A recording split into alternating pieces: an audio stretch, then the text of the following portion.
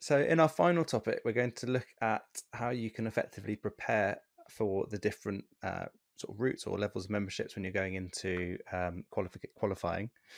Um, I suppose one of the things we'll look at is the types of resources available to people to help them prepare, whether it's RICS resources, that you've got a book out and so on. But yeah, do you want to touch on the types of things that are available, and then perhaps we can also look at your story behind how you've progressed through the levels, and how you've prepared, and how that's changed over the years. Yeah, sure. So probably the starting point for any candidate is going back to what the RICS provides. So any candidate looking at associate or the APC, 100% must have read the candidate guide. It tells you what you need to do, how to do it. Basically gives you everything you need to know. The RICS also have a web page for each qualification. That will give you a link to the online RICS assessment platform where you submit your documents. There's some great user guides on how to use the platform and how the counsellor sign-off process works as well. The RICS on the website also have a pathway guide for every single pathway, and there's a different pathway guide for associate and MRICS for all the different pathways. It tells you about all the competencies. It splits it down per level, and it will tell you what do you need to know, what do you need to have done. So level 1, level 2, and then level 3. What have you advised on? For associate, that will just be what do you need to know, and it gives plenty of examples of different types of work that fit within the different competencies.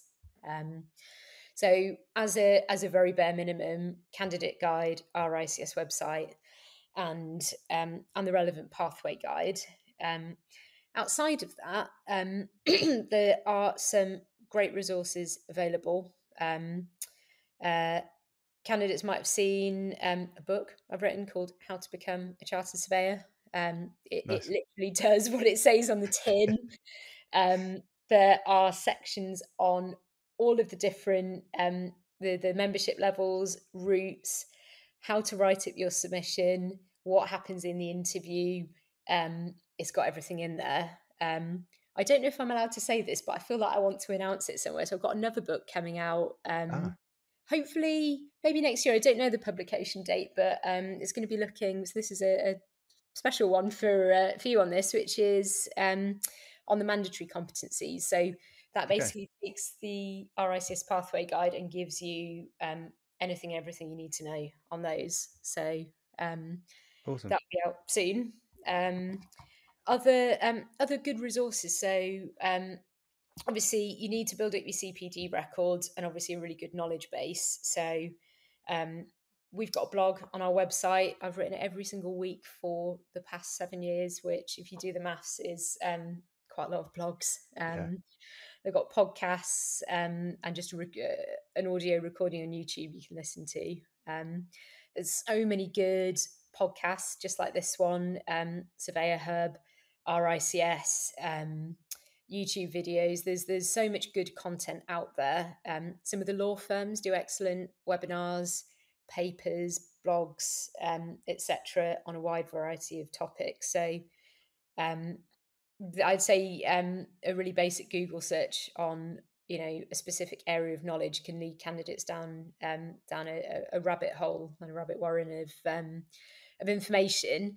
I think the key thing, if you're reading the candidate guide, if you're reading a blog, if you're listening to a podcast, actually is start a Word document and make your own notes on what you hear. So you're building out your own knowledge base, something that you've processed, you've understood, and then you can keep that and use it throughout, drafting your submission and then going to interview if you're an APC candidate. nice, and it's a good thing to be able to look back at and review. Actually, I think it's exciting that you've got another book coming out, and we'll have to potentially have another discussion when that comes out to go around the topics around that. I suppose one thing that might be useful to cover shortly will be sort of what are the things people tend to do well around preparation, and what they don't do as well typically.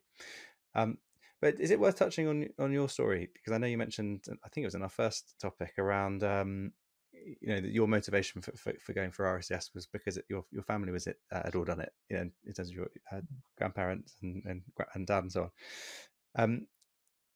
Do you want to give us a bit of background first, I suppose, on what your process looked like and motivations and so on, and then we can potentially look at how that looks for others in terms of the sort of preparing in the best way. Yeah, sure. So when I was growing up, I always remember that school holidays, my dad had carted us around different shopping centres. He was he's now retired, but he worked in shopping centre management. So we'd go around Bluewater, we'd go around White Rose in Sheffield. We'd literally just go around shopping centres in the school holidays. He'd take me behind the scenes. We'd see all the the cool stuff in the centre Awesome. management suite. I went with him on a couple of work trips. We went to Portugal.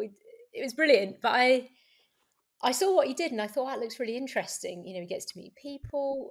He gets to travel. He appears to like what he does. But he never said to me, I'd love it if you were going to be a surveyor. I was just, my parents always kind of just let me do what my heart told me I should be doing. So Yeah.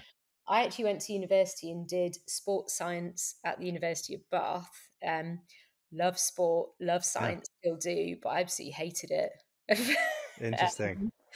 So after a Yeah. year and a half, I dropped out, and I remember saying to my dad, "I can't do it. I've got to quit, and I don't know what to go and do next." And at that point, it popped into my head of, well, my dad's a surveyor and he seems to like it. And I remember watching him being a surveyor. So I thought, well, I'll go and do that because, it sounded like a good idea. And it looked like there was a more solid career path, good salary, good benefits. It'd be interesting. So I didn't do it kind of the traditional way. I applied to University of the West of England and went for a part-time course. So it's 5 years. First couple of years I did on day release. The same time I was really lucky to get a job in Bristol. I worked for a sole practitioner supporting him on really general practice surveying, mainly commercial, but a couple of bits of residential. After a couple of years, I moved on, and that's when I started for my now business partner, Rachel. And actually, she's one of the people who really mentored me and supported me through all of this. And eventually, she said to me, "Well, you're on day release, but I'd actually quite like you to be in the office 5 days a week." So I said to you, "Well, I'm not coming in anymore. Can I do it by distance learning?" Which went down very well with some people, not very well with others. It was maybe before the advent of anything really being online. Yeah. It was very much sit in the classroom and learn. So that was interesting. But Was that quite challenging then, trying to do things remotely then? well, you know what? I absolutely loved it because I don't know. I don't know whether if I've just got a short attention span or I'm so self motivated just to get it done that motivation wasn't really a problem, and Yeah. just did everything I could to make sure that it worked. But 100% that wouldn't work for everybody. And you did put a bit of a stop on life for especially Yeah. the last 2 years to just go, well, this is my focus. I'm going to get through this, and I'll think about everything else later on. Um, Yeah. so I can uh, get that. yeah, so I graduated, brilliant, first class. Uh, first class, did really well, really pleased. Moved at the career ranks at that job, which maybe because we've talked about qualifications, I'd say my job role at the time didn't reflect the fact that I wasn't qualified. So not being qualified didn't hold me back. Mm. I think it probably did in the end in terms of moving up to um, the much higher levels. And I think politics as always, but probably no, I don't know. It must have been 12 months after that, though. It must have been the earliest that I could have got qualified. So earliest date I could.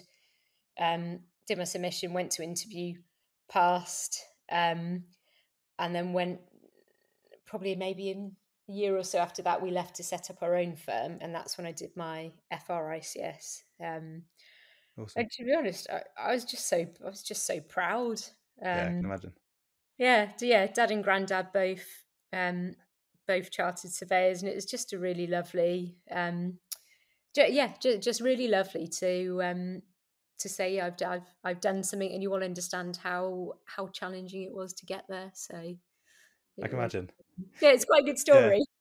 It's a lovely story actually, and it's funny how a path you might set out on, yeah, when it doesn't go how you thought it might initially, actually end up being, going in a better direction. But you just have to sort of accept the journey you're on, I suppose. But it's interesting how you end up getting moved back to the right thing. You can't try and force something, but when you get the motivation there, you can really drive yourself forward and achieve what you Mm, want to. yeah, Um, definitely.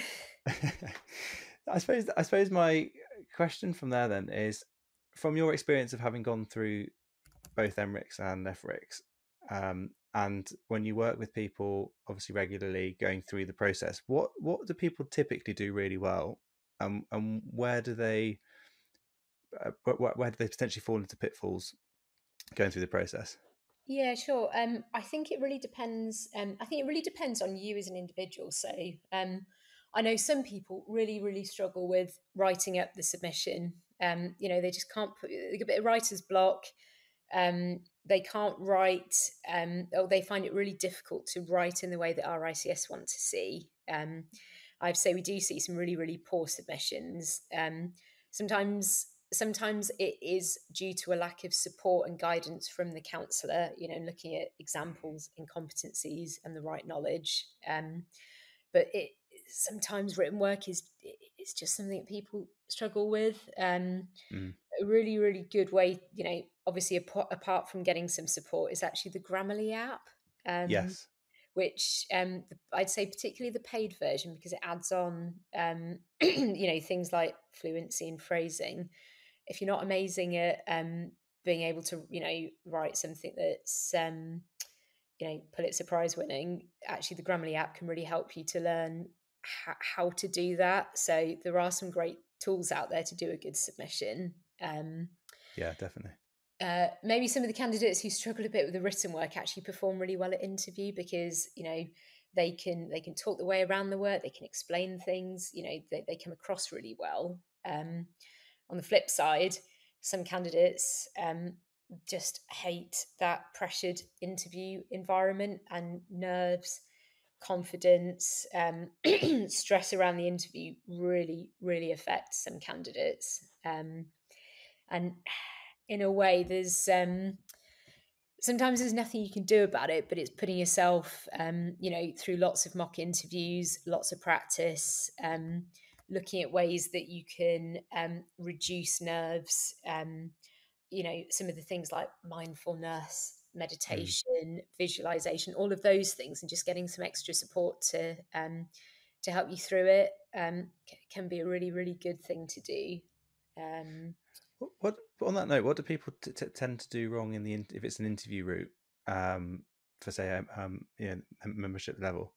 Um, is it prep, or is it just being nervous on the day, or is it not having the right examples, or not answering the question? Perhaps is there a yeah, common theme? Yeah, sometimes nerves do get the better of people, but as assessors, we know we were nervous. We know that you're going to be nervous, so a really well trained assessor will help the candidate through that. Give them time to answer questions. Ask questions in a really direct way. Yeah. So I, nerves, I wouldn't say would be the number one reason. I think some candidates just don't know their submission. So they've written it, they've put it aside, and they've treated the interview like an exam. So they might know lots, but if you've put an example, I don't know, a level 3 in Bristol, and we ask you about it and you go, sorry, I don't know what you're talking about. Not knowing what you've written up can be Mm.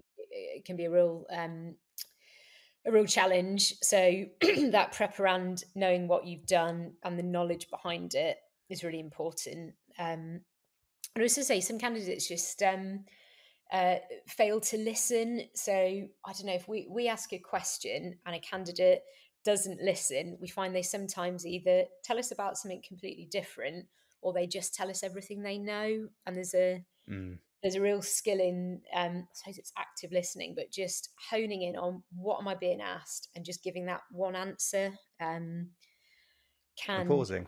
Yeah. it is, and really, just giving that answer, the same as if you've got a client in front of you.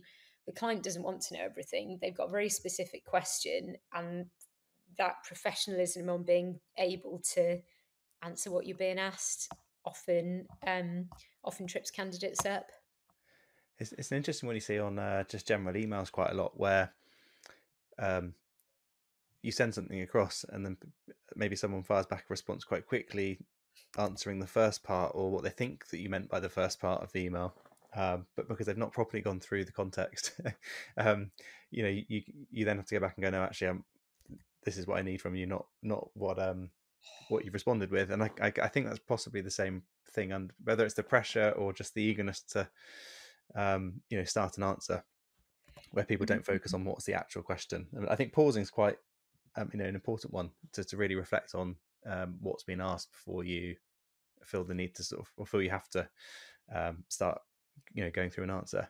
Yeah, it's almost that not panicking because or just being so keen to give an answer. It's got to be the right one, and that's not to say that everything technically has to be 100%, because let's face it, we're all human. But it's if somebody doesn't know the answer to something, it's actually being able to say, well, um, I don't know the answer. It could be, well, it's not within my scope of competence. I'd ask, I'd ask somebody else, or it could be, I'm just going to write it down and come back to it at the end of the interview. So it's almost, it's knowing how to answer difficult questions. And yeah, you're right, not just ploughing in and then not, yeah, not reading the second part of the email. the I suppose the scenario where perhaps it doesn't go so well, you don't get the desired outcome. What's the best thing you can do in terms of the reflection part on that, in terms of them preparing for the second attempt, if that makes sense? Yeah, of course. So referrals are can be really disappointing, frustrating, stressful, upsetting, loads of different things. You'll always get a referral report from our ICS that tells you what happened, what went well, what didn't go so well. I know lots of candidates get them. There's a very immediate emotional reaction to it. So I almost think, read the report, put it down, go and be angry, go and be upset, go and be whatever you need to be, and then come back to it with a fresh head. Ideally, sit down with counsellor, friend, counsellors in APC, counsellor, associate, friend, family, colleague, somebody, and go through it, go through it logically, and work out what do you need to do to get through next time. The report gives you so much advice on, it might be specific questions, it might be, how you listened, how you answer questions, and that will give you a really good set of objectives to work on for next time. Sometimes you might not agree with what's in the report. You might think that it doesn't really reflect what happened. I think in a way that sometimes when you have to take things with a pinch of salt, take from it what you need, and then move forward. And then your focus really needs to be on, well, is it that I just had a bad day in the office? Is it that I actually I didn't have the right experience, or I wasn't ready? And then you can make a plan to go forwards, whether it's, I'm just going to go for it again, do exactly the same, and hope that it's, I have a much better day, or is it, do I need to go and do some more work in a specific type of instruction? Do I need to go learn more about X, Y, or Z? So I think taking the report, letting yourself feel whatever you need to feel, but then coming back to it with a plan. And the candidates who succeed are the ones who plan. Yeah. I think it's I suppose you can liken it to a driving test. It's a bit more serious, but it's, well, the driving serious too, I think. But if you don't pass that first time, it's frustrating, absolutely. But equally, the benefit to not passing is actually you end up a better driver by the time you pass, and then you're in a better position when you go out. And I suppose it's trying to view it in that, despite the frustration, trying to view it in that light and understanding actually you're going to be better at the end of it. Definitely. Once you're through. I think on that note, then obviously if you fail a driving test or don't pass or whatever you want to say it, then quite clearly, you go and get some more lessons, practice a bit more, and then resubmit. So with the the different pathways, are there, where can you go and get sort of more I don't know, mock interview practice, or where's best to then sort of, once you've analysed, I suppose, look at what steps to take in terms of preparing? So I'd say one of the really good things you can do would be book a call with RICS Lionheart. They're really good. They won't give you technical advice or advice, specifically on what went wrong, but actually they can just give you some really good support on, if it is nerves, confidence, getting over the referral, loads of those things. That's a really good thing to do. You definitely need to sit down with your counsellor, an employer, and make a plan if it is things that you need to get some more experience of. I'd also say candidates often come in, they send me their referral report. I have a look and give them some, it's free, some advice on, from an assessor's point of view, from a completely independent third party, what I think might have gone wrong, just to try and give them another perspective on it. So yeah, and even just discussing the experience in the report with somebody who wasn't there can often help to just highlight some of the things that they might need to go away and do. Awesome. Okay, and I think that's been really helpful. Is there any sort of, I suppose, final bits of advice you'd like to provide candidates around preparation? So I think a key stumbling block, I would say, is the planning towards submission and interview. So let's say if you're going to be submitting next February, get your calendar, get an Excel spreadsheet, and just plan out each week realistically with what you're going to do to have a submission completed in good time. Candidates often face trouble with the counsellor sign-off. Everybody's busy.